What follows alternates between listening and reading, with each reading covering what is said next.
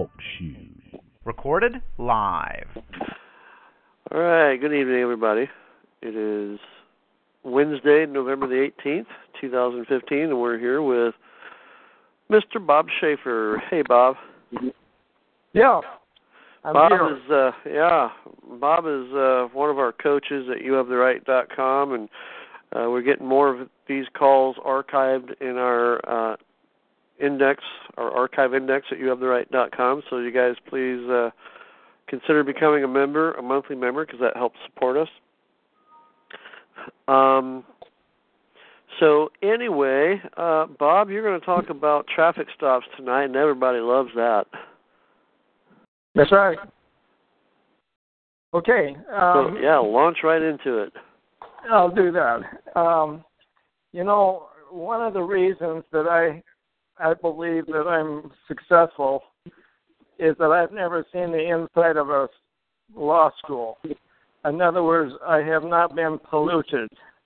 I started studying law 36 years ago when I went into real estate to start with, and then a few years later, I had a problem. I became a big investor. I had 14 homes and a half interest in a hotel, and when the city wanted to tear down my hotel, and finally did, I said, wait a minute. I went to school back in the 50s. I mean, I graduated from high school in the 50s. That's how old I am.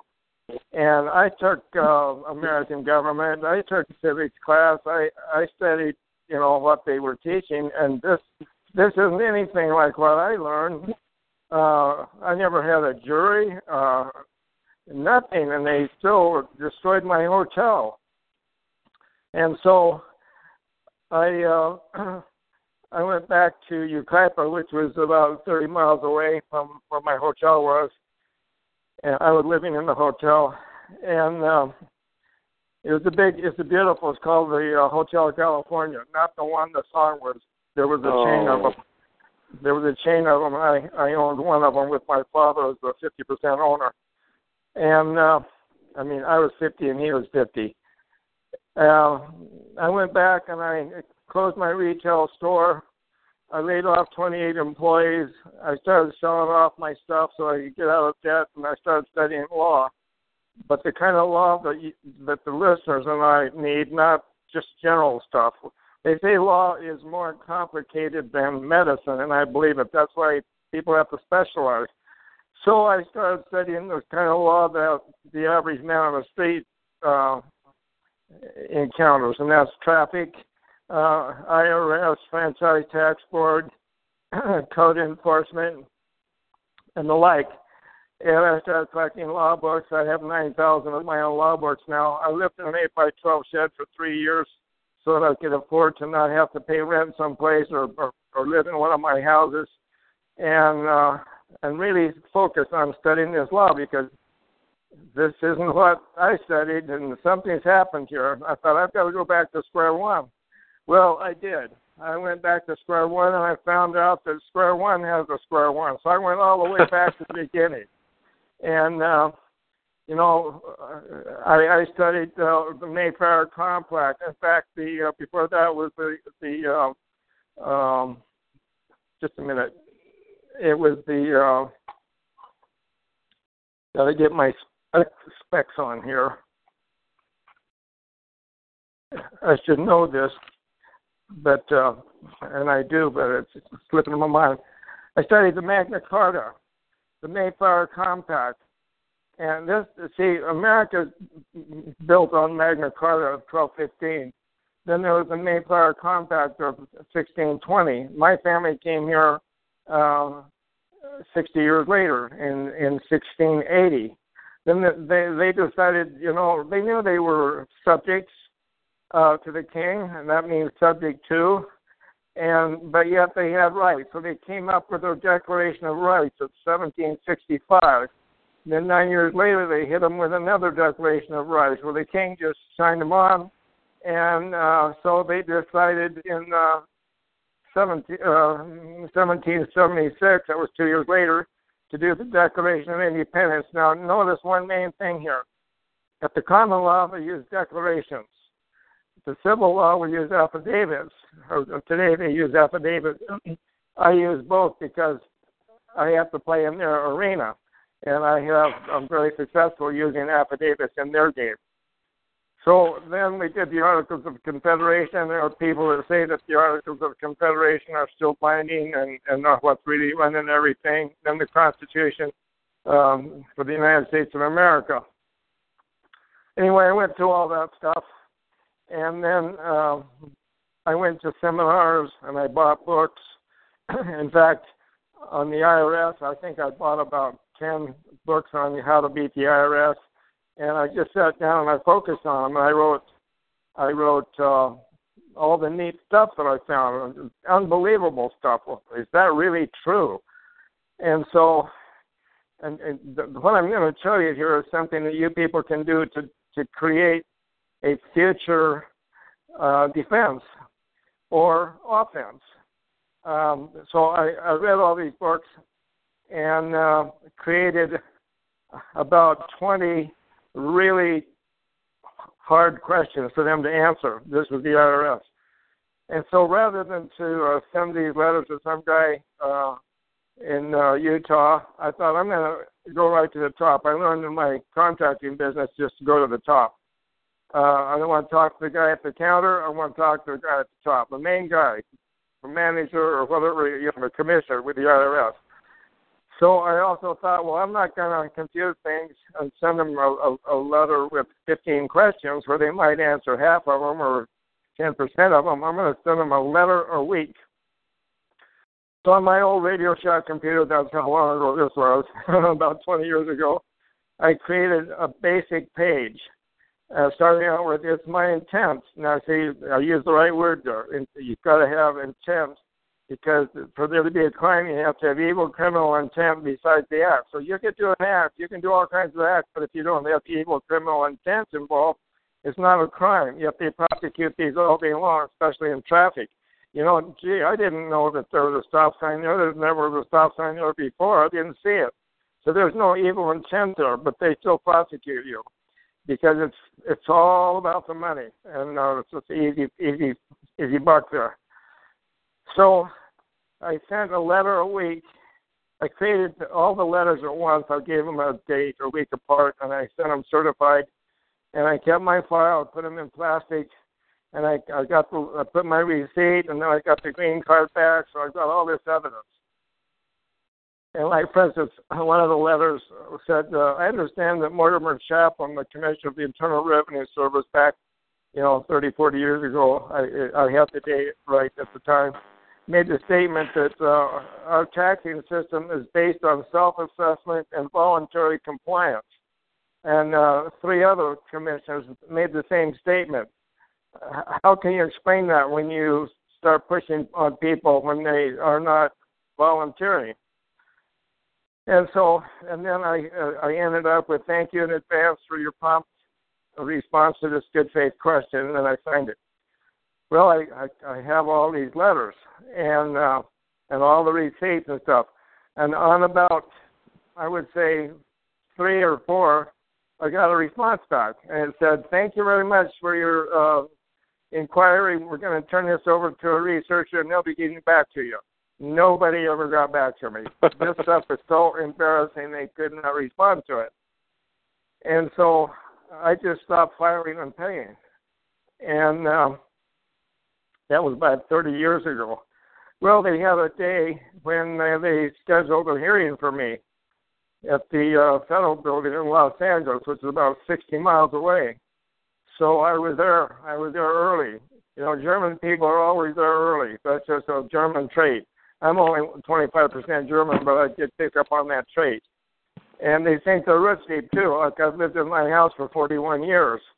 Anyway, I was there with my 3-ring binder, and they ushered me in, and we sat at a table. I sat at a table, and at the right time, a man walked in, and he looked at me, and he saw my folder, and he said, well, looks like you're ready. And I said, you bet I'm ready. I mean, I was a little bit angry because, you're wasting my time here. I didn't say that, but I said, you bet I'm ready. He says, well, I'm not. I'm you did the right thing. You responded and you came in. Thank you for coming down. You're free to leave. We never even got into my letters. See, they do the shotgun method where they send out 500 letters and maybe 30 or 40 people respond properly. And so they don't look at them anymore. That's what they did with me anyway. I'm just telling you what they did with me. So back to traffic now. In my studies of law, I found out that governments can only regulate commerce. That's why your birth certificate is registered with the final deposit of your birth certificate is at the Department of Commerce. You would think it would be with the Department of Health, Education, and Welfare, but no.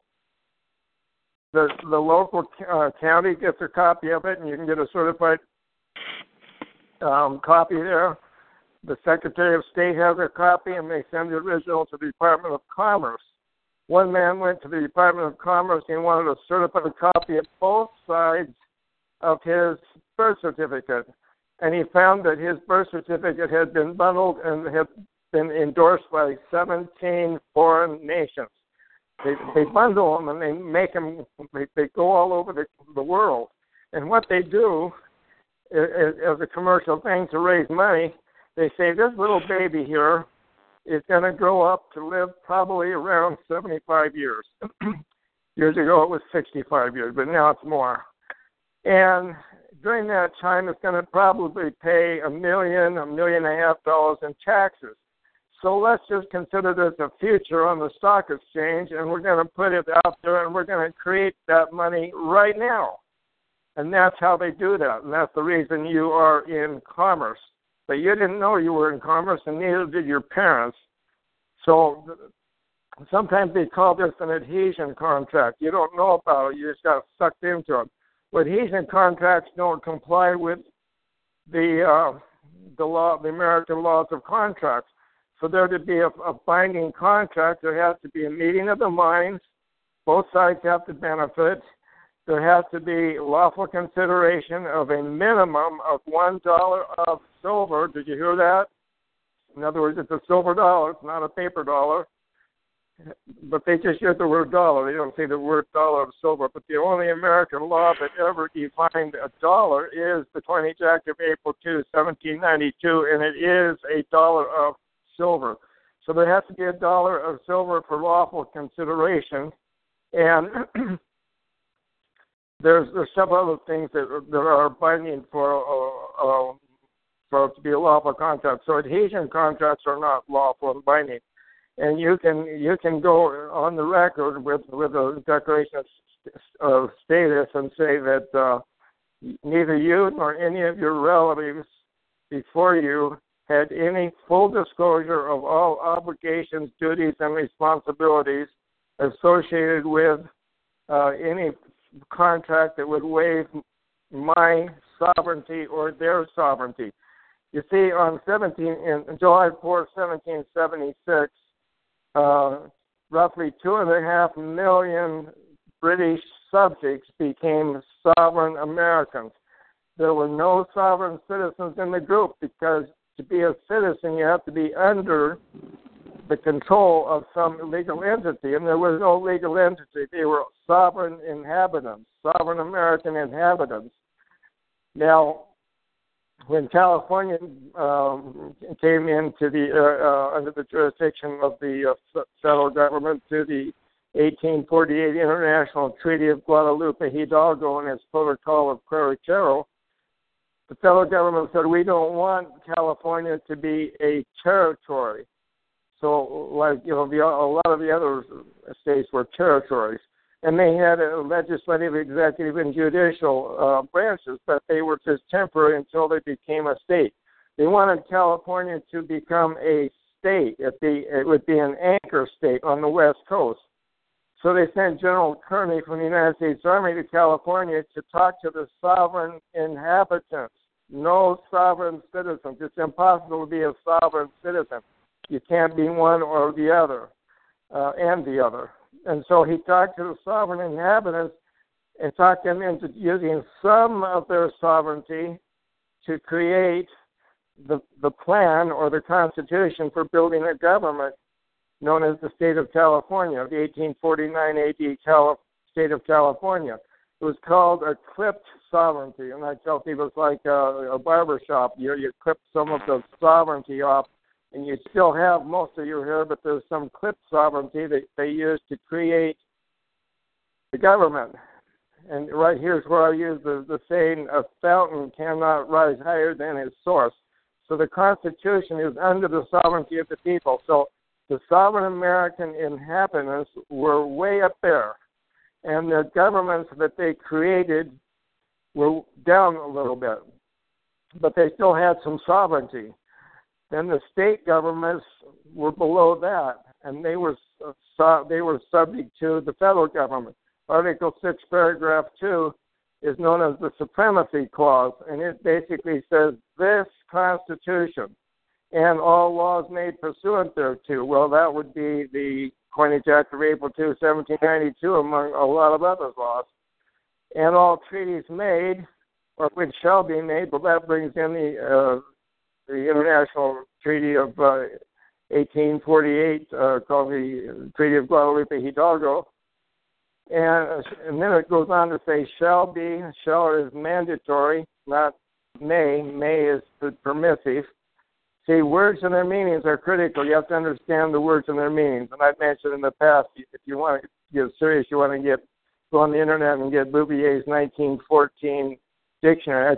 In my 9,000 law books, I collect old law dictionaries, and that's the very best one, because it is the 1870 with 44 years of case law that back up to 1870. And the 1870 was the last American law dictionary that was approved by Congress. As this is the meaning of the words we use when we create those old laws. So you go right to the horse's mouth for getting the best definitions in the 1914 Bouvier Law Dictionary. So Bovier, it's French. So they then the sovereign people are way up there.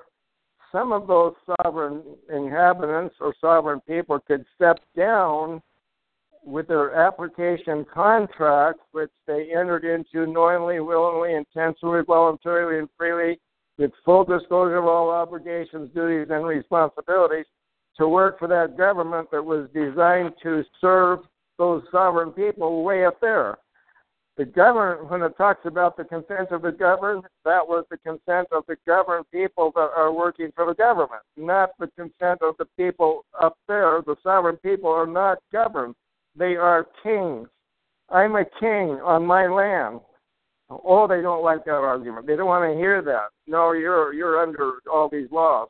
No, I'm not. I'm one of the sovereign people. Don't call me a sovereign citizen. There's all kinds of stuff on the internet against the sovereign citizen movement. Well, if somebody got it wrong, they're displaying their ignorance about words and their meanings. A sovereign citizen would be like well, I've used a different term, but I've changed it now. It would be like a Christian atheist. You can't be a Christian and an atheist at the same time, and you cannot be a sovereign and a citizen at the same time. The sovereign people are way up there. They're above everything. And nobody wants to hear this, but they are above the laws, except for one law, and that's the common law. The common law affects everybody, no matter where they are, and it's unwritten, and it's based on reason, logic, and common sense, custom, usage, practice, and procedure. In other words, before anybody ever sat down in a legislative body and said there ought to be a law against this or that, the common law was in place. And every nation on the planet has the common law, which is the only law system under the basic law of the land. The other basic law is the law of the sea. And that's where most everything today in our local government's all under the law of the sea. Even, in Kansas, they're under the law of the sea. Well, wait, I don't see any sea here. Well, they're under the law of the sea through contract. It was in the year 1844 AD that the law of the sea was allowed to come inland above the high tide mark on the Columbia River, the Mississippi River, the Colorado River, and the Hudson River. so the ship's captain could maintain law of the sea control over his crew and his ship and the cargo and the passengers. And then they liked that so much they spread it out. Now through contract, they had to they brought the law of the sea to everybody. The first prisons. Here's another kind of a crazy thing. The term license, permit, pass, and franchise, those 4 terms, are really related to a governmentally created privilege that is taxable and regulatable and controllable. So a license is permission to do something that would be otherwise illegal. Why do people get a marriage license?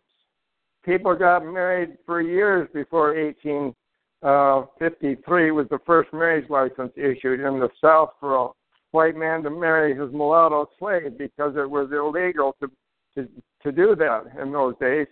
And so he got a special permission with a marriage license. Everybody before that, all my relatives, they were married without a license. They had a marriage contract. And then you had breach of contract. So you still had all the protections, but you didn't have the government meddling into stuff like that. So now, today they want us to get a driver license. You know, in high school, I even took driver's ed so I could get a driver license. Well, I already had a driver's license because I lived on a farm and I could get one when I was 14 instead of 16 like everybody else. So they teach people right from scratch. We have what I call the public school system where they really miseducate people into believing what they want people to believe. You don't need a license to travel, and you have a right to travel. There's case law on that, and we've got a whole brief on all that stuff. But I haven't had a driver license for 35 years, and I travel all over America in control of my automobile. My automobile is not a motor vehicle. Title 18, Section 31 defines a motor vehicle as a contrivance, conveyance, or machine used in trade, commerce, business, or industry for a fare, fee, or rate. That's not defining my automobile. And so my automobile is not under the vehicle code. Now, here's one thing that I don't give legal advice, by the way. I just make a report on what my findings were over my study of 36 years. And I'll tell people what I would do if I had their problem. And I do documents for people. And then when they sign it, it's their document. But here's what, on the right to travel. I don't, let's see, where was I? I was going someplace with that. I'm having what's called a senior moment. Haven't had a license for 35 years? Yeah. You travel all over America? Yeah. When I get stopped, if I ever get stopped, it's very rare, but you can't help it. Sometimes you just get sucked in. To like a traffic, drunk driver thing that pulls everybody off. I just tell them, well, my car is registered, and the reason I remember my topic now. My automobile, by the way, I shouldn't have used the word car. The word car and vehicle and motor vehicle are all terms in commerce. You have railroad cars. That's in commerce. Hey. What's that? No, go ahead, Bob. Yeah. So sometimes I mess up and I use the wrong word, but I correct it right away. My automobile is not a car and it's not a motor vehicle or a vehicle. There's some cases where the judge refers to a vehicle as a vessel, and the vessel navigates the rivers of tar, believe it or not. There's case law on that. So, no, my automobile is what I use to travel, and I travel all over the place, and I'm in control of it. I'm behind the wheel and in control of it. Now, somebody might say, well, what would happen if everybody did that? Well, that would be wonderful. The police can still control anything that is unsafe. See, America is considered what's known as a prima facie country. All the states are considered prima facie states. Now, prima facie means first blush, or what's most important. And that in the area of law, it means you cannot do anything that is unsafe. So if you're weaving in and out of traffic at 100 miles an hour, that's unsafe. The cops can nail you for that, but he can't nail you under the vehicle code. He can only nail you for the unsafe law. Now, then you can also do everything that is safe. I'll tell you who told me that. It was the police chief of the city of Redlands, California, about 40 years ago. My sister was dating his son, and he came to a birthday party, and there was a case about that time, and he was kind of shocked about it. But he said, do you know that you can do everything you can do anything that's safe, even if it's against the law? He says, because it's a two-edged sword. He says, you can't do anything that's unsafe. So the case law came down, so that means you can do everything that is safe. And you might get nailed, if you're doing 50 miles an hour in a 25 miles an hour zone on a Sunday when everybody's in church and the streets are vacant. That would be your argument. You could say, well, it was safe. There wasn't anybody around. I can do that. And he says that would be an argument that you could use. So there's another argument that I've learned, and that is that unless the officer can prove that you were in commerce, see, my automobile is commerce ready. There's people that get thrown in jail. There was somebody this last week that came to Tad's website, and poor guy's wife was in jail, and it was because they were running with no plates. Now, there are people that do that. There's ways around that. I don't do that myself. I don't have time to fool with it. That's just such a little thing, but it can take up a lot of time, and you can go to jail. I've made some jail runs myself. I get right out, and then I sue them. But I'm not into just doing that. I don't want to set them up to sue them. I've got a lot of stuff to do. I'm too busy. And so my automobile is commerce ready, but it's not in commerce right now. I mean, if the officer saw me hauling somebody, he could say, are you taking this guy someplace for a fee? And if I say no, he's just a rider. Remember, years ago, the older people will remember that the cross-country trucks used to have a sign in the window, no riders. In fact, if you look at the old movie, Grapes of Wrath, that was one of the first things that came up. One guy wanted to ride. He said, can't you see the sign? No riders. Well, a rider is not somebody that's paid. He's not a passenger. A passenger is paid. Buses, trucks, airliners have passengers. So when I'm traveling around with people in my automobile, they're not passengers. They're riders. And so the officer should determine that I have a passenger that's paying me before he even pulls me over. Or if I've got a truckload of stuff, he should find out if that's my stuff or am I hauling this for Harry. And if I'm hauling my stuff, have a nice day. One time I was stopped late at night. The officer came up and said, is this your trailer? And I said, yes, it is. I was pulling an old trailer. I call it antiques, that old wire wheel 31 Chevy wire wheel trailer. Very strong. I can fill it full of refrigerators if I want to. It's very strong. And I said, yes, it is. He said, well, do you know your tags are expired?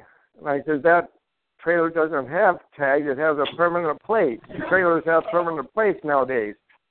So he told his training officer, he says it's a permanent plate. And the training officer said, well, that's true. Now, what the officer should have done was say, thank you very much for stopping. Have a nice day. Sorry to bother you. No, he wanted to see my driver's license, registration, and proof of insurance. So I showed him my registration and my proof of insurance, but then I told him I'm not driving. And so I don't have a driver's license because I haven't had a driver's license in many years. And so I'm not under the vehicle code. Well, then he says, do you have any ID? So I had a passport, and he took it, and he wrote me up a ticket. And he said, I could arrest you and impound your vehicle. I said, well, it's not a vehicle. This is an automobile. It's not a vehicle. Didn't they train you about words and their meanings? Well, no, not that way. I said, you could be in serious trouble because you don't even have a proper oath of office. I've checked into all police and all government officials in California don't have the oath of office specifically mandated by Article 20, paragraph Section 3, paragraph 1 through 5. And you didn't take that oath of office, which means you're intruding on my day here. So he decided to just hand me the ticket. And where I was going up into an area called Slab City, out in the desert. There's a place that has. What's that? I said, oh yeah, I've heard of that. Go ahead. Slab City is way out by Mecca, California, and a lot of people just camp out there with their RVs. Well, it was like 10 o'clock at night. I wanted to go up in that area and spend the night because I wanted to go into and look at the Peg Leg Pete mine. There was something in that area that I wanted to see. And so he offered to escort me to Slab City. He says, somebody else might write you up, and then we'd all be in trouble. So he escorted me up to Slab City, and then I rolled out my sleeping bag in my trailer and spent the night. And so now then, what do I do with the ticket? And I'll tell you what I do. And this is important. A ticket, we call it a citation, a notice to appear, a promise to appear. It could be a red light camera, any kind of a traffic citation.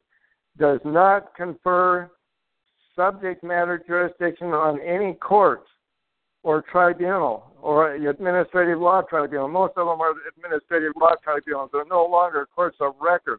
You look up in Black's Law Dictionary, a court of record proceeds after common law, which is under the law of the land. No, they're over at the law of the sea. So they're not courts of record.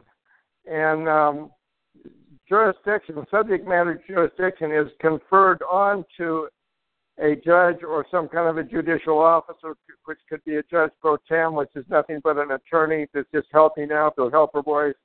It could be a retired judge. It could be a court commissioner or a hearing officer or a referee. Those are all judicial officers. None of them have sworn or affirmed and then subscribed or signed to the proper oath of office. So they're all impersonating officers. This is what I do when I sue them. That's the cause of action right there. This is why there's a local police station.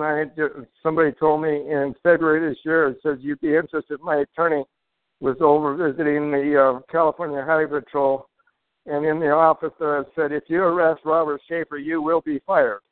And that's the reason, is because they know everybody's going to get sued. The supervisor, the training officer, and everybody. And there was another highway patrolman about 8 years ago that was working on my laptop through my computer guy, and he'd heard of me, and my computer guy said, oh, really? That's 100 miles away. But did you hear about him? They said, if you have any contact with Robert Schaefer, leave him alone. He's not hurting anybody. Just look the other way. Then 2 weeks later, the highway patrolman brought up my name to my computer guy and said, last week, the notice went to a warning. You will not confront Robert Schaefer. He wins in court all the time, and he's cost the state too many thousands of dollars. So that's all I ever wanted, was just to be left alone. I'm not hurting anybody. Under the prima facie law that I just mentioned, I can do anything so long as I don't cause the damage or an injury to somebody else. But see, that doesn't fly with the revenue generating that these courts, these administrative law courts, are designed to do. A lot of the courthouses, the newer ones, are owned by the judges. Now, originally the courthouses would say the name of the court of the county first, like San Bernardino County Courthouse. Then they came up with the County of San Bernardino Courthouse. Now we have a brand new courthouse that says San Bernardino Justice Center. And what they should say is San Bernardino Revenue Center. That's all it is. Out in Palmdale, they don't have they don't have the Los Angeles courthouse, Los Angeles County Courthouse, or the County of San Bernardino. It's called the Los Angeles Courthouse. And I know for sure that one is owned by the judges, and they got a low bidder, and they have nothing but a problem. They're always closing it down because the air conditioner doesn't work, or the plumbing is broken, or something is wrong out there. I've been out the courthouse a lot helping people. Back in the days when I became a party with people, I joined in and I slugged it out with them myself. You guys are messing with Bob now because I'm a party out here. So anyway,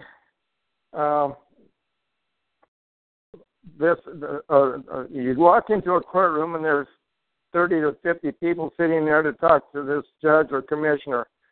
And in traffic court, the commissioner has a copy of the notice to appear or the promise to appear. Now, I agree, you promise to appear, but that's not. There's no binding effect to that. They would like you to think it is. And when you find out that this doesn't confer any jurisdiction on the judge, then why should you appear?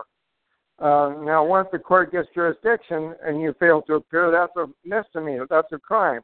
But they try to put that on this little notice to appear, which doesn't give the court jurisdiction. So here's an officer of the court sitting up there. He's all ready to, he's wearing his black robe, and he's got his gavel, and he's in a courtroom, and he has a bailiff and a court clerk and all that. It really looks like this is serious, but he doesn't have any jurisdiction at all until jurisdiction is conferred on him or her with jurisdictional granting papers.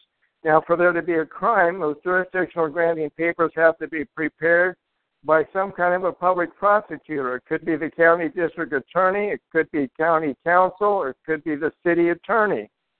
But it's got to be a public prosecutor, not the officer that stopped you at the roadside. The officer at the roadside is nothing but a witness, and that notice to appear is nothing but a witness statement.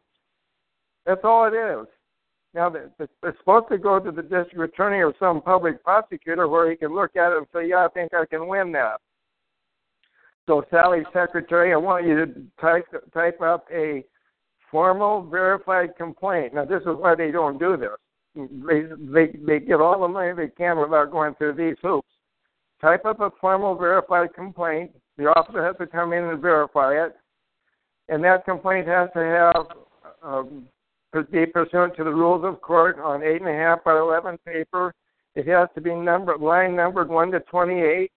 Does your notice to appear comply with this? No. It has to be space and a half or double space. The type has to be pipe to type or 12-point pitch minimum. It has to have, to qualify under the essential element rule, it has to have the entire law that you both put in there, not just the title and the code number like is on the notice to appear. The name of the court has to be on line 8. The name of the prosecutor has to be on line 1, and his bar card and his fax number and phone number and all of his address has to start on line 1. The page has to be numbered. It can only be printed on one side. This is according to the California Rules of Court. This does not describe a notice to appear at all. And so that notice to appear doesn't confer anything onto that court or that guy that's pretending to be an officer of the court. So he calls you, finally calls your name. You walk up. He says, you've been charged with violating Vehicle Code 12,508, driving without a driver's license. How do you plead? The minute you open your mouth and enter a plea, you give that guy the jurisdiction that he does not have and so desperately needs. But there's a way out of that. You can, and I'll tell you what that is too. But when you say, I plead guilty, you just convicted yourself. You plead not guilty, then you still entered into a controversy. You plead no contest. There's no contest, but they can't use that against you in case of a traffic accident where you could get sued for injuries, because you no contest means I'm not going to fight it, but I'm not going to admit to it. So, but a plea, when you enter a plea, that's very important, any plea. And so what I say is, well, I've not seen any jurisdictional granting papers, and none of them have been served on me like the law requires. So I'm appearing here today specially and not generally for the sole purpose of challenging the subject matter jurisdiction of this administrative law tribunal. I call it what it is. Now, see, there's 4 kinds of jurisdictions. There's subject matter jurisdiction. Now we're talking traffic out on the road. There's in personam jurisdiction. That's for persons. I'm not a person. Don't call me a person. I'm not a good person. I'm not a bad person. I'm not a person. A person is a privileged entity created by the government, like a corporation is a person, and a partnership and trust. All those are persons. They can soon be sued as persons. See how they tricked us into believing that we're under their jurisdiction. You look into all the codes in California, there's 29 codes. It deals with persons. Persons is plural. People are plural. They could have said all people shall. It don't. That would be whenever the word people is involved, they're talking about the sovereign people. They're talking about all persons. They're talking about governmentally privileged entities. Well, if you have a driver's license and you're operating in commerce pursuant to a privilege to haul Harry's hay, then you are a person for a few hours. At the end of the day, you're back up to being a sovereign again. So you go back and forth and back and forth. It's the activity that is so important here. So if you're not a person, you're not under the vehicle code. So I'll just say I'm appearing here today, especially not generally for the sole purpose of challenging the jurisdiction. Now, with the jurisdictional challenge, I have 3 pages of jurisdictional challenge case law that says when jurisdiction is challenged, everything must come to a screeching halt. You cannot proceed. And when it's specifically a challenge, like from the land patent or the fact that I'm not a driver of specific, they have to respond specifically and say, well, yeah, he is under the law because, and they've got to show some kind of evidence that it is there. When you challenge a court's jurisdiction, the court cannot say, I decree or I declare I have jurisdiction. They do this all the time. I challenge court's jurisdiction all the time. They always come back and they declare they have subject matter jurisdiction. Right there is an appealable issue. I just helped somebody file a notice of appeal today in the state of Washington because the judge did that. So there's subject matter jurisdiction, in personam jurisdiction, then there's in rem jurisdiction. That's jurisdiction over the thing. It could be a car or the house or something. Then there's venue jurisdiction. You know, like this judge has jurisdiction in this county. He doesn't have jurisdiction in another county. He just has it. He's been seated in this county. So there's the 4 kinds. But there's case law that says when there is no subject matter jurisdiction, they can't have the rest of them. There's no other jurisdiction, which come up with a phrase.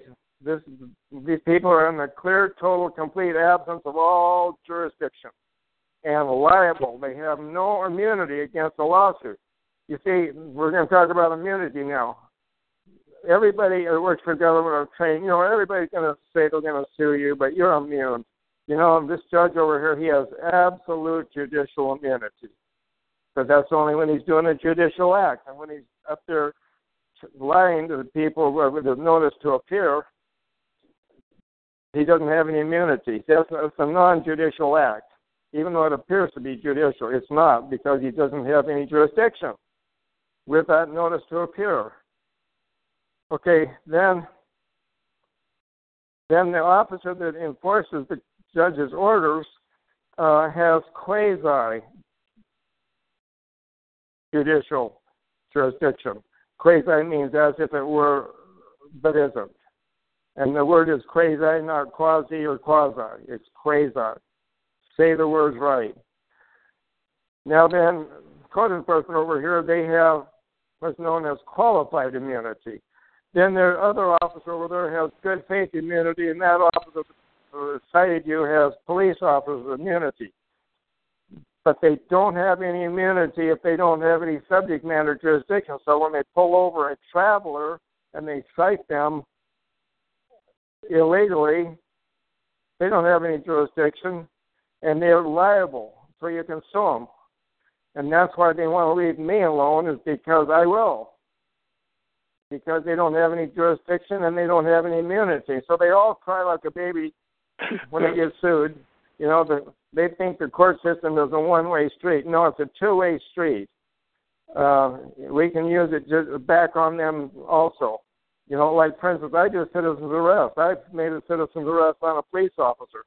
And my twin brother thought that was so cool, he did it too a week later. Because they violate the law all the time. And in both cases, these officers ran a stop sign. And mine was late for work, and my other was on his way to a donut stop. So, you know, proved out that they violated the law and been stuck.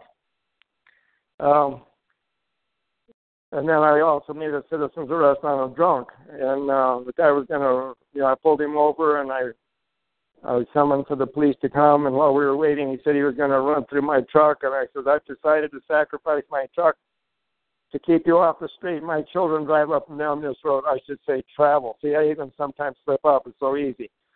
My children travel up and down this road, and you're so drunk, you're weaving all over the road. You're in the gutter on the opposite side. You're that drunk. No, you're not. I'm not letting you go. You're not going to get away from this.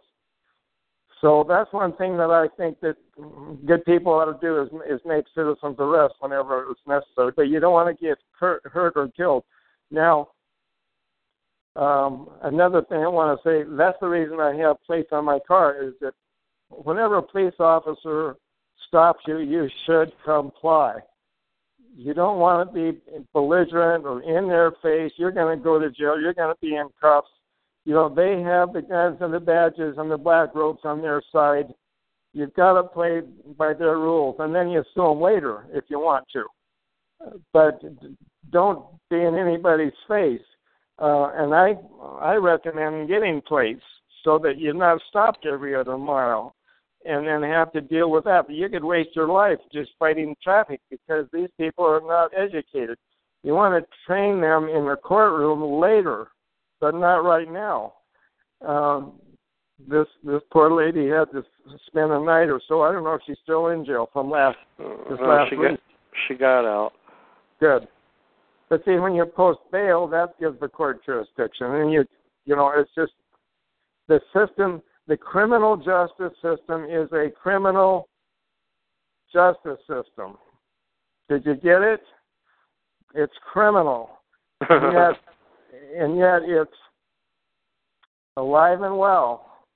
And so it needs to be resisted. And this is the way I resist it. So I think that's everything I want to say about traffic. I go ahead and sign the notice to appear because I'm not going to go in. Now, here's another thing.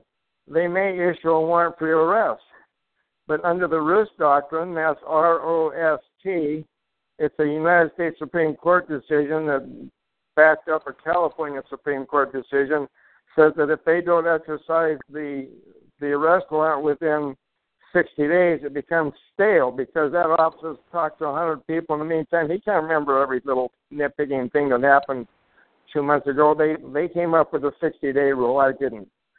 And so I have a sheriff that's a friend of mine, and he told me, he said, you know, there's a warrant for your arrest. Did you know that? And I said, yes. I mentioned this before. He said, I'm going to tell this again because there's new people on here. He says, well, I can write you up a new citation that will kill that a warrant. I can give you 180 days to get this thing worked out. It's like, isn't that cool? And I said, you know, I really appreciate that. You truly are a friend. But, you know, I really want some fool to arrest me because I need the money. And I said, you know, if somebody arrests me, I will tell them, just to give them fair warning, you know, that warrant is defective on its face. And when something is defective on its face, and that's what you want to tell anybody that's arresting you with a warrant, just tell them it's defective on its face. And that means you lose all immunity if you arrest me for something that's defective on its face. That means you have had notice. You can look at it, look at the face of the document and see that it's defective. Now, if he says, well, how is it defective? My answer is, I'm not here to train you what you should already know. I'm going to let you go ahead and arrest me, and then I'm going to train you in the courtroom. But I'll tell you people how it's defective on its face. It's older than 60 days. look at the date. Anytime an arrest warrant is dated more than 60 days ago, it's stale. Leave me alone. But they arrest people all the time on a 10-year-old warrant. The people that work for government are very poorly trained in law, and they're ignorant of the law. They're there to raise money and to control people and get people to fear them. And we should have enough respect and shall we say, fear to comply. We should comply with everything they do, and if they ask us to do something that's just totally wrong, then we sue them. And we sue them later, and we prove they had absolutely no immunity, not with that document. Now, in the courtroom, there's 40 to 50 people sitting there. That judge probably has jurisdiction on 5 to 8. The rest of those people, he should say, well, sir, thank you for coming in. You honored your commitment, but the court didn't give any jurisdiction with this little piece of paper that's up here. You're free to leave. Nobody filed a formal verified complaint. I don't see any indictment here or any information. And those are the 3 documents. An indictment, information, or formal verified complaint is what confers jurisdiction on that judge. So he gets those. He's Mr. Smith, not Judge Smith, on a case-by-case study. So there's just thousands of people that get sucked into this without any knowledge. And the tickets nowadays are not $12 to $15. They're $85 to $160. And they stand in line by the hundreds. I've seen over 100 people stand in line to go in to the second floor and pay their fine. And if they had any knowledge between their ears, they'd say, wait a minute, there was no jurisdiction there. I'm not going to pay that. And then we also have an offer to pay that kills all fines also. You know, there's more than one way to go over, under, around, or through any kind of a roadblock that they might throw up at us. So, okay, I'm ready for Q&A. Okay, if you have any questions, hit *8 on your phone, *8, chirp, chirp. So, I've got a question. Sure. Let's say a sheriff's deputy pulls you over, gives you a ticket, and you sue people. You sue them all the way up to the top. Would that sheriff also be liable for that ticket? Yes, the head sheriff. Right, the one that's elected. Yeah, it was almost. I would say it was 20 years ago that I sued the sheriff and 3 deputies and their wives because of community property laws. I sued the sheriff and his wife and the 3 deputies and their wives. And in those days, you could get their home address from the voter registration laws. They've since got some kind of protection now. But I had everybody, my process servers were all timed. They synchronized their watches. They knocked on the door at the same moment so nobody could make a phone call. They don't answer your door. And everybody got served on Thanksgiving Eve when the family was coming over. Well, I like to do things that make a statement. I mean, that's what they do. They don't like it when we do that, but that's just too bad. So how did that case turn out with your sheriff? Did they dismiss it, or did you get the sheriff fired, or what? What happened? Well, I used the United States District Court, which used to be the District Court of the United States, and before that it was the Federal District Court. But the magistrate judge looked at the two lawyers that were representing the opposition, and he said, "You've seen my tentative order?" And they said, "Yes." Well, the tentative order was to rule in their favor. And they said, "Do you have anything you want to add?" And they said, "No." It was like, "That's cool. We're here to see this happen that way." So then the magistrate judge looked at me and said, "Well, Mr. Schaefer, have you seen my tentative order?" And I said, "Yes, I have." He said, "Now's your opportunity to change my mind." And I did. What happened was the sheriff sent me a letter, said that you will not serve people at their homes, that under California Penal Code 602S, you can't do that. and if you do that, you're going to be in deep trouble. It was a threat there. So I sued him for that because I know how to read now, and I went and learned a 602S is a brand new one, or it was in those days, and that is if I had been convicted of a violent crime on their property, they could then order me to stay away forever on Penal Code 602S.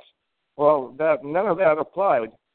So I told the judge, the magistrate judge, I said, I've never been convicted of a violent crime. 602S doesn't apply to me. And so I can sue them at their house. And then the other guy says, well, he didn't say he would arrest him for coming on that property. He said he could. And I said, no, he can't. And it's not a matter of would or could. And the judge ruled in my favor. So see how important words are. Whenever the sheriff sent me that letter that says you could be arrested if you come on, he didn't say you would be, did he? But no. I sued him for that anyway, and it stuck. Okay, we got somebody that has their hand raised, Bob. Somebody in Minnesota. Your phone's just unmuted. Go ahead. Hi, hi, Tad. Hi, Bob. Hi. Hi. I'm the guy that whose wife got out of jail. So, just a minute. My hearing is very bad. I need you to speak louder and slower, very distinctly, because otherwise I can't hear you. Okay, I'm the man whose wife got out of jail for being arrested for private plates. Okay. Yeah, but the question I wanted to focus on right now is at the bond hearing, the first day they had the people that were willing to go under the prosecutor, they could get bonded out, and they had everybody else that either did not have the money or, in Sharon's case, she did not, wanted the defense. And so they had to wait to the second day, which was the court date of Tuesday.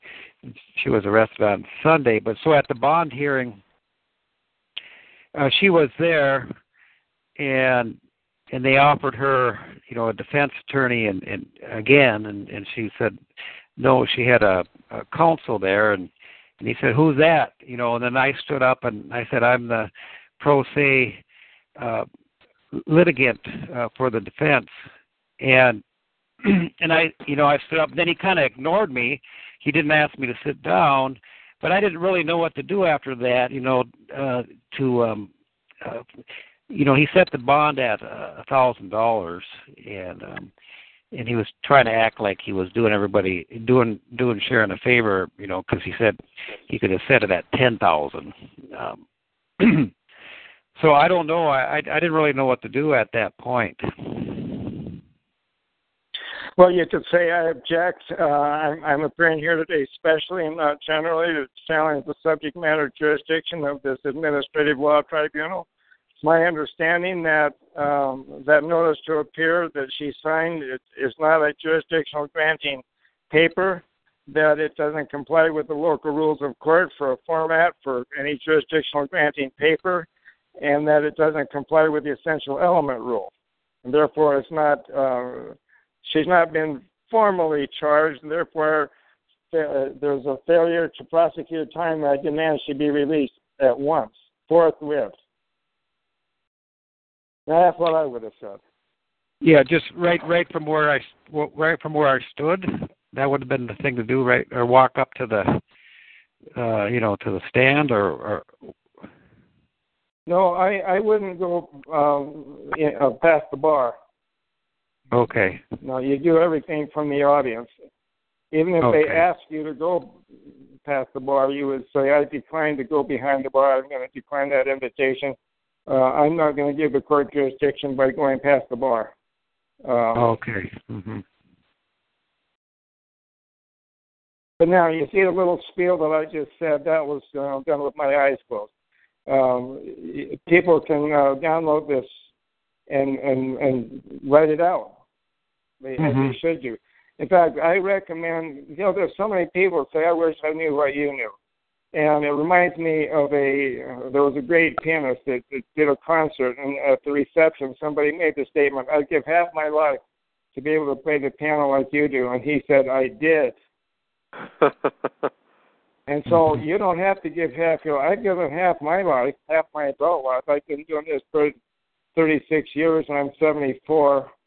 And so I've spent half my life learning what I've learned. And I'm in these conference calls, I'm just hitting the high points. And so people can download these and play them in their car as they're going to work and go over it and over it and over it. There are people that do that. And when I talk to them, they sound like I do. And that's a compliment, but it works in the courtroom. So you need to take that little spiel and memorize it for future. Thank you. Thank you. Colorado, you're next. Hey, how's it going? Hey, what's going on? Hey, how's it going? I was calling because I've had a few traffic incidents in my life. I've actually tried to use this technology a few times. Last time I actually went to court, made a special appearance, and I asked the judge, what the subject matter jurisdiction was.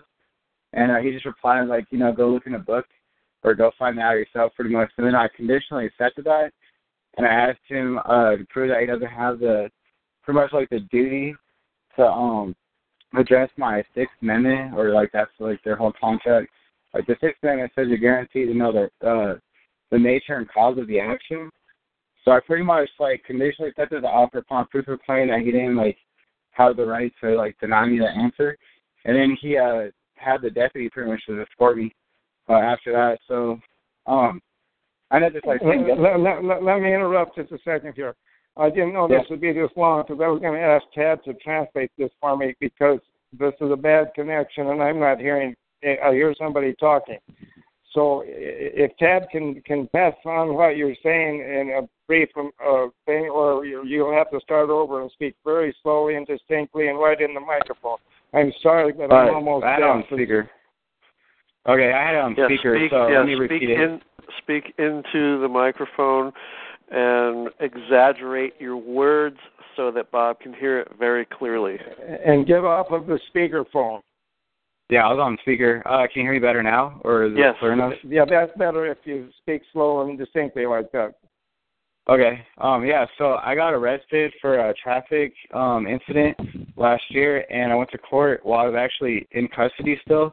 And so I made a special appearance, and I basically I asked the judge what the subject matter jurisdiction was, and so he told me to go look that up in a book. And then I said I conditionally accept that offer upon proof of claim, but I don't have the right to know the nature and cause of this action. And so he just had me escorted out by the deputy, pretty much instantly.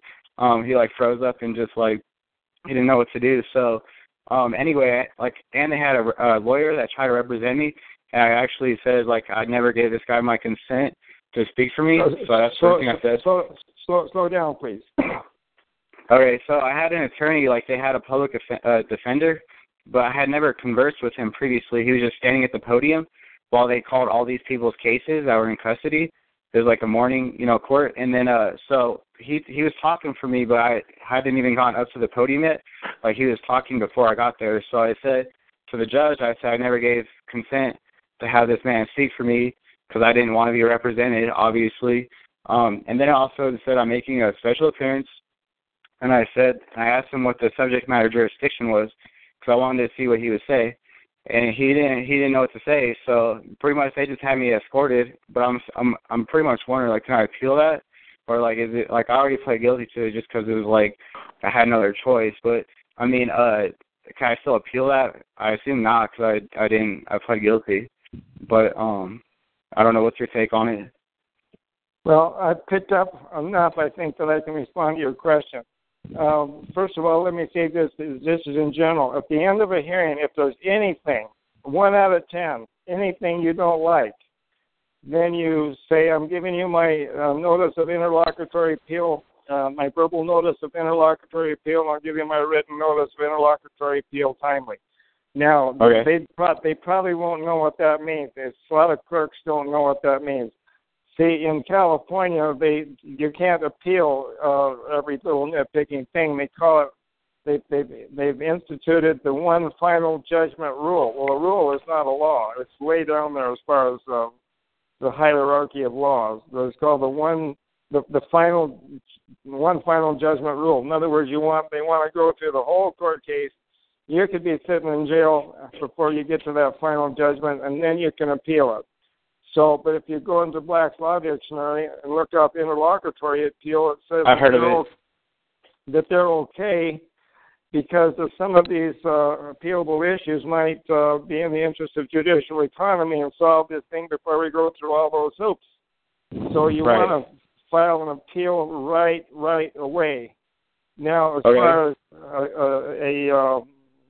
a court-appointed attorney, you want to get it on the record, and whenever you say for the record, you start every sentence out for the record. I will not accept an attorney that is beholden to my enemies. Okay, that makes sense. And I'm not going to accept him. I have the right. I have a Sixth Amendment right to the assistance of counsel. I understand that's not a right to an attorney or a lawyer. Right, private counsel. And I demand that I have my friend come in. It's my next friend. You can look that up in the law dictionary. A next friend can help me. And then there's a court case, the Railway Trainman versus Virginia State Bar, I believe it was, where the one that's best, the most knowledgeable in the group can speak for the group. So now they're going to usually deny all that. That's an appealable issue. In other words, everything I do is a setup. We're going to set them up to win. I can get a guilty guy off because of their procedural mistakes. I want them to do their procedure properly. Our legislators have created a procedure that they have to comply with, and they don't. And the reason they get away with it is because the average American would rather have another beer and watch the game, and they don't care to look at procedure. And another thing, you said when you bond out, like when you post bail, that automatically gives them jurisdiction. So your advice, or so to speak, for lack of a better word. That's very true. But you see, you can get around that by saying you were forced to do that. There was no meeting of the minds there. You did that under threat, arrest, and coercion, force of arms, and threat of jail. And I actually signed all my papers under duress and without prejudice. That's good. I'm on a case right now. The same thing, traffic, no accident, just like some stupid shit. And so I had to post bond and all that, and I put without prejudice or under duress, one of the two. And then, so you're saying I could go to court and still make a special appearance and challenge that because it wasn't actually a consensual agreement, or like, is that like correct, or I mean? Yeah, see that's one way you can honestly not comply with your promise to appear, and that's because it was exacted from you under threat, duress, and coercion, under force of arms and threat of jail. There was no meeting of the minds. You had to do that to keep from getting the officer losing my property sued further for false arrest and false imprisonment. Now let me tell you, when you're arrested, a lot of people don't realize that when you are pulled over, you are detained. That's right, all. You are. You're just detained. When that officer puts ink on paper, you are under arrest. Even though he doesn't cuff you and take you in, he will let you go under your own recognizance when you sign. I recommend signing. I don't have time to go in. I have another question as well, because so when I got arrested, I actually ran on foot, and then they were mad because they had to chase me and stuff. So they actually left me in the back of a cop car for several hours while it was like 100 degrees outside. And when I got to the jail, I was like extremely dehydrated. Was there like any it's like verified with the nurse that my vitals were real low as well? Is there any way I could like sue them for like not only just like false arrest, but also like abusing like my rights and like kind of like pretty much like negligently like harming me? That's a cause of action right there. Now, I've mentioned this before, but it can't be mentioned too many times. Vince Lombardi, the coach of the Green Bay Packers, made a statement to his team, which works good on a football field, but it also works good in the battlefield and in the courtroom. And that is the best defense is a good offense. So as soon as you sue them, they are a party to your case, and that should pull them off. Now, there's cases when they don't. They stay on. By staying on, so many people are negative. Like, well, that didn't work. No, it did work. Right. That's an appealable issue. Take advantage of all their mistakes. They make mistakes all the time, and if the judge stays on, that's a mistake. That's called reversible error. So the first thing I would do would be to sue them. But not in the state court where they have a good old boy system. They all back each other up. You want to do it in the United States District Court. Oh, okay. So you say you have to file a suit in the United States District Court? That's what I would do. I can't tell you to do that, but that's what I would do. That's what you do. Okay, that makes sense. I have one last question. So you have quite a bit of knowledge and know how the whole system works and about appeals really well. Where's the best source of this information? Wait. Slow down, please. Speak more distinctly. So my question is, where's a good source for all the information that you've accumulated? Did you just research it all and through books and figure it all out, or is there a summation or a good feel like it? The book is being written, but right now you'll have to listen to these conference calls. Okay, that makes sense. Because I've had to do a lot of legwork and homework. There is no book written that says what I say. Yeah, I know. There's a lot of people that read a book and they do conference calls and they don't know what they're talking about. I listen. There's a lot of misinformation for sure. Conference calls, and I hear so much bad information. And I'll tell you one right now. You do not have a right to a trial by jury when the mounting controversy is $20, like people preach. If you read the first words of the Seventh Amendment, it says, in suits at the common law, you have a right to a trial by jury. No matter what. Exactly. When they pull you under Roman civil law, you don't have a right to a trial by jury under Roman civil law. Yeah, they can give you a jury trial. They can give you a jury trial, which is completely different than a trial by jury. Now, for those people, really, a jury trial is where the judge says, "I will judge the law, you will judge the facts," and you can go up on appeal. Now, under trial by jury, if you read the Seventh Amendment, there is no appeal. You can get it over with and get on with your life. And the jury is a jury of your peers. Your peers, yep. But that's at the common law. So when you sue, you want to make instead of a complaint, you want to make an action. You want to make an action at law, and you want to make a paragraph that says it's the intent of the accuser here to invoke the common law of the land jurisdiction of this honorable court of record. It's not a court of record, but you're going to claim it is. Make it. And then you're going to make it more. If this is not such a court of record, then I respectfully demand that this tribunal transfer this case to such court of record. Now then, during the trial, if you say, well, now, if I don't like what happens here, do I get to appeal? And if the judge says yes, then you know it's not a court of record, and it's not a common law, because the Seventh Amendment says it will not be, there is no appeal. Read the Seventh Amendment. And so you say, well, I'm giving this court my verbal notice of interlocutory appeal right now, and I'm not going to proceed anymore. I demanded a trial by jury where the jury judges both the law and the fact, and the judge sits and maintains order and procedure, and that's it.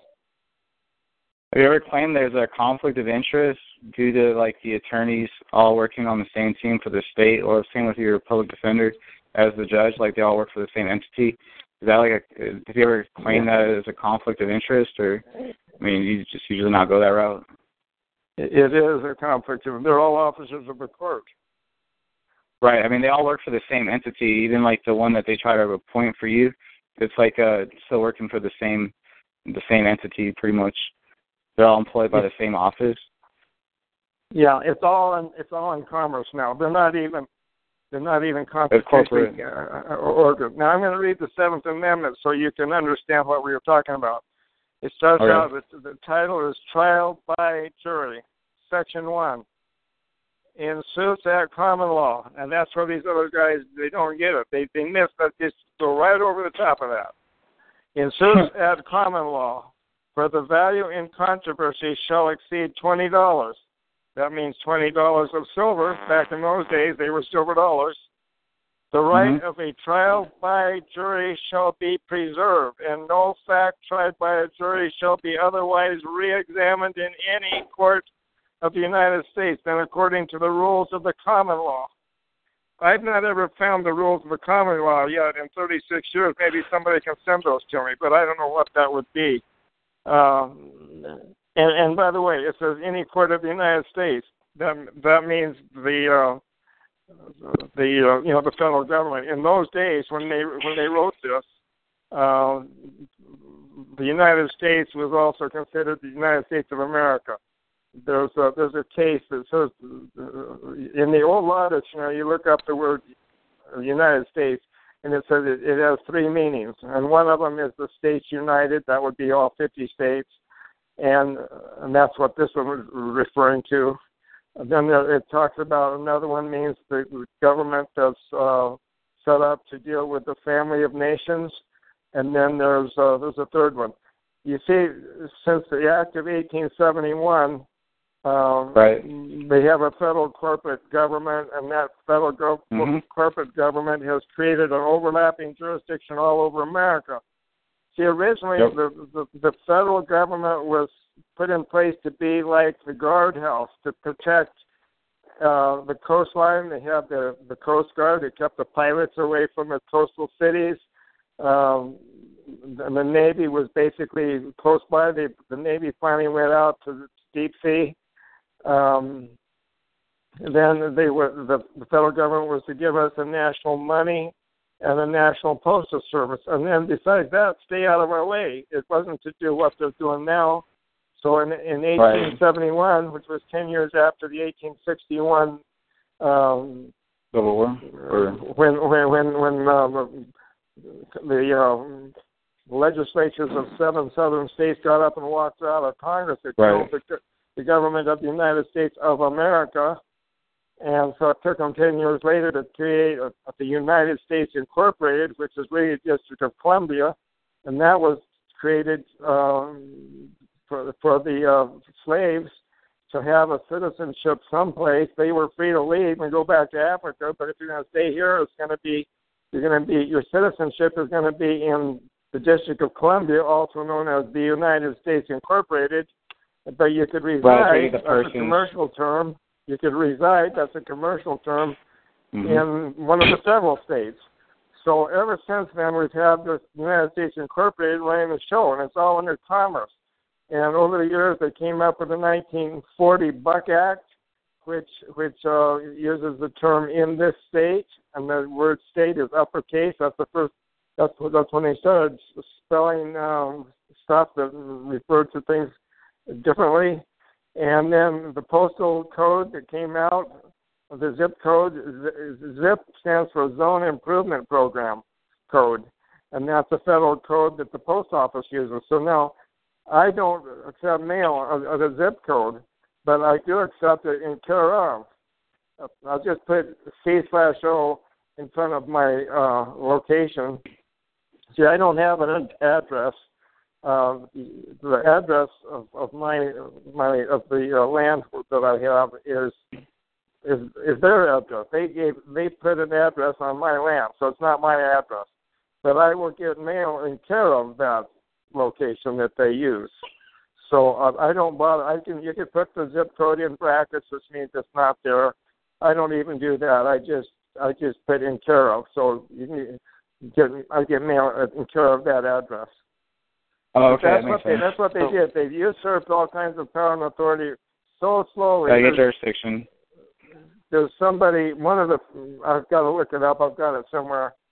Somebody said that these evil changes happen so slowly that you don't get it when it's happening. It's right, because it happens too quick. When they brought the law of the land inland, the law of the sea inland, that was for a good reason. Usually everything is for a good reason, like the chipping. If we're going to give people, we're going to have a chip, just like the Bible says, in our forehead or on the back of our right hand. They're already doing that for welfare people, and it's a good reason. You can't steal it. It's in the back of your hand. The welfare people in New York City, I understand, they just walk in and put their hand under a reader, and they can see how much money is left in their account, and they get their groceries and leave. And you can have your father that's 98 years old and senile. When he gets lost, they can read the chip in the back of his in his forehead or in the back of his neck. Excuse me, or it's not the back of his neck. It's in his right hand on people. So everything starts out for a good reason, and then it goes bad. Well, yeah, so we got to get on to other callers here, people that have other questions. Okay, so if you do have a question, hit *8 on your phone. Talk to Bob. Okay, Florida Panhandle. You're next. Hello. Hi, go ahead. Okay, thank you. Well, I have one question, and I wanted to make a kind of a statement. The first question I have are things like highway patrol, for example, when they stop you, and the court and the traffic courts. Are those admiralty jurisdiction? Okay, I'm going to need you to translate that for me, Chad. I didn't hear everything. What was your question one more time? Oh, sure. Are the traffic courts and the state troopers who stop you, are they all like under admiralty? Did you get that? Are they under admiralty? Yes. State courts and state troopers. Yes, they're all under admiralty, and if you're in commerce, you are too. If you're working, in other words, if you are truly a driver of a motor vehicle and you're out on the road using my right of way for your place of business, you are under admiralty just like they are. But if you're not, you're just traveling. You have a right to travel from state to state. In fact, you can. That's the case on the right to travel. But they're ignorant, and that doesn't mean they're stupid. It means they're uninformed. The training is wrong, and so you need to train them in the courtroom. Just tell them, sir, I'm not. You have no subject matter jurisdiction to be stopping me, but I'm not going to resist you, whatever you do. But I just don't want to see you get sued. You and your supervisor and your training officer, I would have to sue you and your training officer and your supervisor for failure to train you properly. Because, this is called false arrest and false imprisonment. See, remember when they put ink on paper, that's an arrest. Because there's case law that says when the officer hands the arrested person a notice to appear and the arrested person signs the notice to appear, they're talking about an arrest. And they're talking about a person. Excuse me. Well, the reason why I was asking is, whenever you ask the judge, jurisdiction, they never admit to admiralty, even when I brought it up to them. I know. I know. And yet they have an admiralty flag hanging beside them with a gold-braided fringe all around it. Exactly. But I wanted to mention this. It was about a week and a half ago. I went to traffic court for a ticket, and the trooper who stopped me was there in the court. And I began by questioning him because when he stopped me and came up to my window, the first thing I talked first, and the first thing I told him was that I was not in transportation, I was not in commerce, I was not in traffic, I was traveling, I'm in my automobile, and he decided to write me a ticket anyway. That's because of his ignorance. Right, exactly. So then when I went to court, the judge was there, and I explained to the judge what had happened, and then I started asking him questions. And what was interesting was behind me were like 5 or 6 state troopers, and they were all kind of like making little jokes, like, you know, like in so many words, like I'm an idiot, I'm crazy. And what I did was I asked him. I said, when anything that moves on the road, can you stop anything and everything that moves on the road? And he got quiet and he said, well, yeah, I guess, yeah, I think so. And he looked at the other troopers and they're all like, oh, what is, you know, who is this guy who's asking these questions? But here's what happened. When I looked up the traffic, the supposed, what was it? The supposed statute.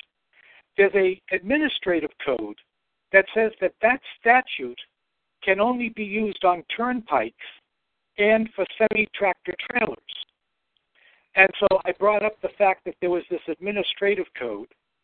Then I also brought up that that according to Dun & Bradstreet, all of the Florida Highway Patrol is a privately owned corporation, just as, of course, the very court I'm in is a privately owned corporation. And after I told her that, she just started reading off some statutes and charged me for the ticket anyway. So yeah, they don't care what you say. They're into raising revenue. Right, exactly. So I was just trying to figure out, though, how do you enforce that with them to say, hey, look, here's this administrative code that says that this statute can only be used over here, and yet you're still using it against me, and I wasn't even in commerce or anything else. I'm just trying to figure out. This is a good case of how people give up too soon. For me, that's a cause of action. I would sue that judge, and I would sue the officer, and then we could get all that out in a court where they have the time. And the United States District Court has more time. The state courts, it's a cattle call. It's just next, exactly. Pay over there, next. The U.S. District Court has more time where they'll look up your case law and you can train the officer over there. Yeah, well, one thing, when they try to pull the immunity stuff, that they're a sworn officer and they have immunity, I guess the way I could argue that is to say, no, you're not, because you're acting under color of law and you are a private corporation. Would that be like a fairly good way to go at that? Yeah, that's good. You can, but you see, you want to challenge their jurisdiction. In fact, you can challenge their jurisdiction at the curb and say, you don't have any subject matter jurisdiction with me, and I'm not going to resist you. I just have to give you notice so that I can sue you and your training officer and your supervisor someday in the future, because I have 3 pages of jurisdictional challenge case law that says once I give you a jurisdictional challenge, you can't proceed. Now, if you go ahead and proceed, then, that's what I have to do. I'm going to have to sue you. One last question. Can you do that even after a decision has been made in the court? Say that again slowly. Can you challenge jurisdiction even after the judge made that determination? Yes, the case law that says you can challenge jurisdiction in the 15th year of a 30-year sentence. Fantastic. Thank you, sir. I really appreciate it. Thank you. You bet. Thank you, Chad. Thank you. You bet. If anybody else has any questions, hit *8.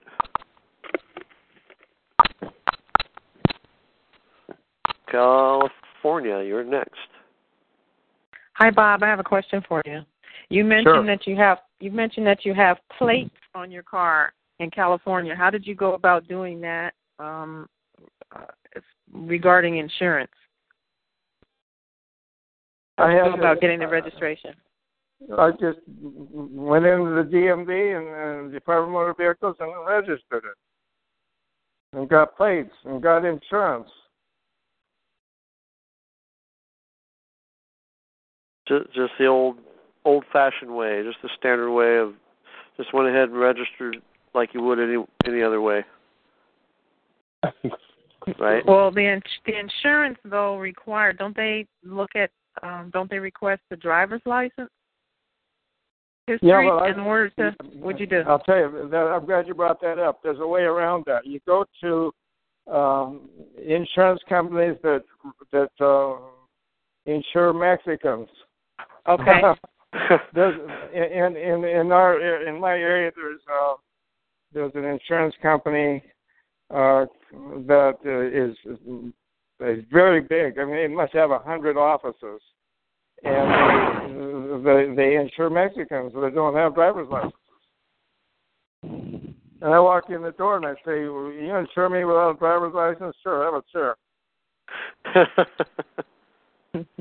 Hey, Tad. Yeah. Could you get that information from Bob off the call? And so I can I'll tell you right now. It's called Adriana's. Oh, okay. I'm familiar with that. They will insure you without a driver's license. Okay. Thank you. All right, Minnesota, when your phone unmutes, it's your turn. Go ahead. Hi.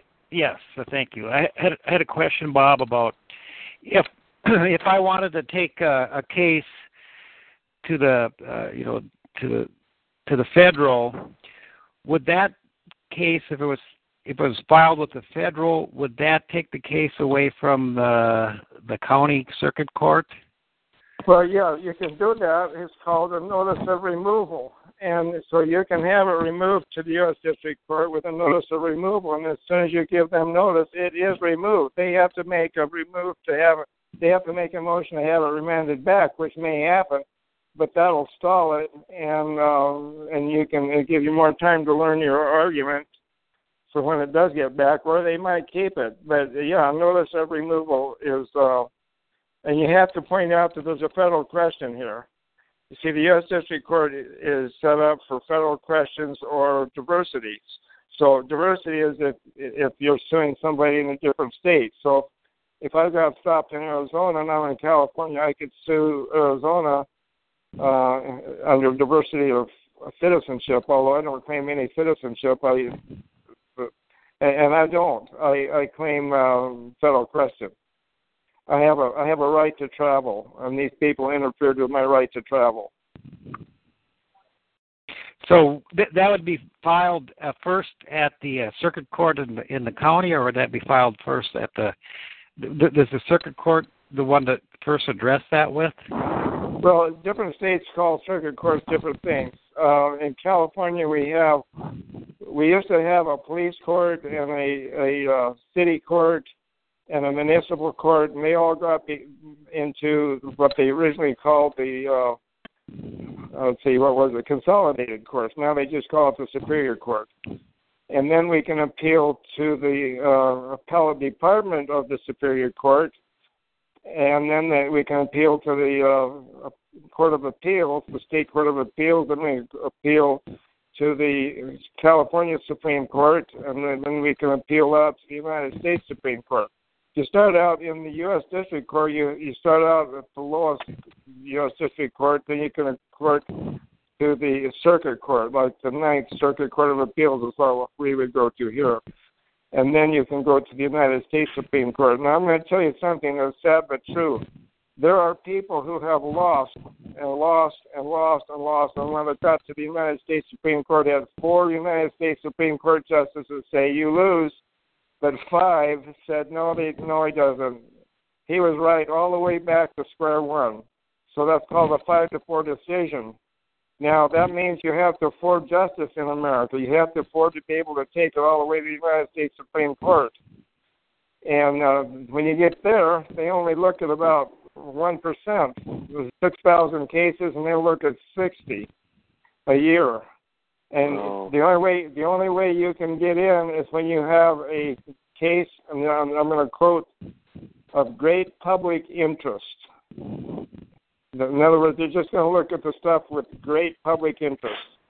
I think land patents and traffic is great public interest myself. Well, I'll tell you what, Bob. See, what these police officers are doing is they're going into the shopping malls and they're trying to find like women that are shopping looking for like lack of insurance. They're going into the shopping mall parking lots and arresting women right out of the stores in Woodbury, Minnesota. They're arresting them for what? They're arresting them for like a driver's license violation or insurance violation while their car is parked while they're walking into the store. And how do they get that information? By just running it on a computer? I guess so, yeah. Well, yeah, see, it's all about revenue. Years ago, they couldn't drive around looking and running plates. Now they can. They even have stuff on the city's garbage trucks that runs plates. At the end of the day, they run them all, and they know where they go back and they cite people. Yeah, it's getting way out of hand. We have a police state, whether you like it or not. All right. Okay. Well, that's not good news. Well, I got a couple more questions on the board, Bob, and then we're going to call it a night. Okay. So if you register your car with the state, doesn't it become a defined motor vehicle? Also, since it's registered, could it not be confiscated? Well, everything can be confiscated just because they're going to do what they want to do. So I don't look at that as a stop. No, it's only a motor vehicle if it's used as a motor vehicle. Until then, it's really considered as household goods. I've got a bunch of case law on household goods. Don't call my household goods a motor vehicle. Okay. It's the activity excuse me. It's the privileged activity of using the highway as a place of business that makes it a motor vehicle, not the plates. Okay. My automobile is commerce ready. I can and people that have a driver's license, they are commerce ready, but they're not in commerce until they enter into the activity. Would it be effective to send notice to Highway Patrol, Sheriff about your private status, and then not having a license? Hold it. Wait. Let me back up. Hold it. Let me back up. What are your thoughts regarding sending a fee schedule to the sheriff in advance for any services you render, like a roadside stop? And would it be effective to send a notice to the Highway Patrol Sheriff about your private status and not having a license? Well, I would think that last part would be good. I wouldn't do the first part because that's just in their face, and they're going to want to try to make an example out of you about your fee schedule. But then, you see, if you do that last part, then you keep a copy of that letter with you, and if somebody stops you, you can say, well, look, I've given notice. This is nothing new here. And then... Now I have on my window, on my driver window, I have a little sticker that says "Not for hire." And there are some police officers that have said we're trained to not bother people with "Not for hire" on their. Okay. In other words, I'm not in commerce. So one other question: was it the Roost doctrine? What do you call it? ROST. Rost. And next week I'll give you the citation for that. I don't have it in front of me. Okay. And you can look it up yourself, and it's not a bad idea to go get a copy of it. You can get it online probably and just carry it with you if you think there's a warrant out for your arrest so that you can show the officer. or otherwise you could just say, I have this case law that says if you arrest me, I get to sue you. And, I really need the money, so, do what you're going to do, then I'll do what I'm going to do. I've said that to police officers. I've said that to judges. Well, you do what you're going to do, then I'll do what I'm going to do. Last two things. One, I think you already went over this, but I'm just going to read it anyway. Is a car registered in the name of a company or a foundation automatically a car in commerce? Well, mine is in the name of a ministry. I create ministries and foundations. and they are private. They're not governmental, so they're not in commerce. And the last thing, we have a gentleman here that says, Mr. Schaefer needs to write his book. I will buy the first 100 copies. Well, thank you. So I told him to contact me. I don't know if he will or not, but so anyway. All right, well, we're going to call it an evening, Bob. Great call. And it gave me an idea. Perhaps we can hold a more in-depth webinar or something on this subject to kind of train people. Okay, now here let me make a statement that okay. About 2 weeks ago, somebody made a suggestion that Bob Schaefer ought to talk about this certain topic. You know, I've got a lot of topics, but I want to do the topics that the people want. So if somebody wants me to talk about a topic, or contact Chad and say that would interest you, and then I'll see if I can't work that in. Oh, by the way, we do have somebody from Oregon here that has a question. Let's make this quick. It's getting late. Yes, you're in Oregon. Go ahead. Hello, you can hear me? Yes, go ahead. Hi, Tad. This is Dave. Getting ready to hit the road here, and just want to make some points of clarity. Mainly this is for Bob. Could you speak up, please? Bob can't hear you. Okay. Is it better to have state plates, no plates, or private plates? Is it better to have state plates, no plates, or private plates, Bob? Well, there's people that are really up on that, have private plates. That's probably the best if you know how to argue it. I've been too busy with code enforcement and all kinds of other things, keeping people out of jail and other things to work on that area. I'll eventually get that worked out, but right now I have state plates. You know, you can only do so much. There's only so many hours in a day. My license is going to expire on my birthday, and I was thinking of just letting that go and then going without a license, and that way I'm not still in contract with them. Is that a smart move? Well, now, if you don't just let it go, you send the plates back, and you say, I'm removing my automobile from the jurisdiction of the state, and you keep that record, and you send the plates back. Now, is that the deal where you're unregistering them through DMV? Say it again? Can you go into like a field office at a DMV and nearby and do your unregistered of your vehicle? I would not do that. I would send the plates to the heads, the state, the main office. Oh, okay. So do everything through your capital. Okay. Yeah, see, there's no maximum law that says if it didn't happen in writing, it didn't happen. So you don't want to do anything with hearsay. You want everything in writing. That's Exhibit A, B, C, and D.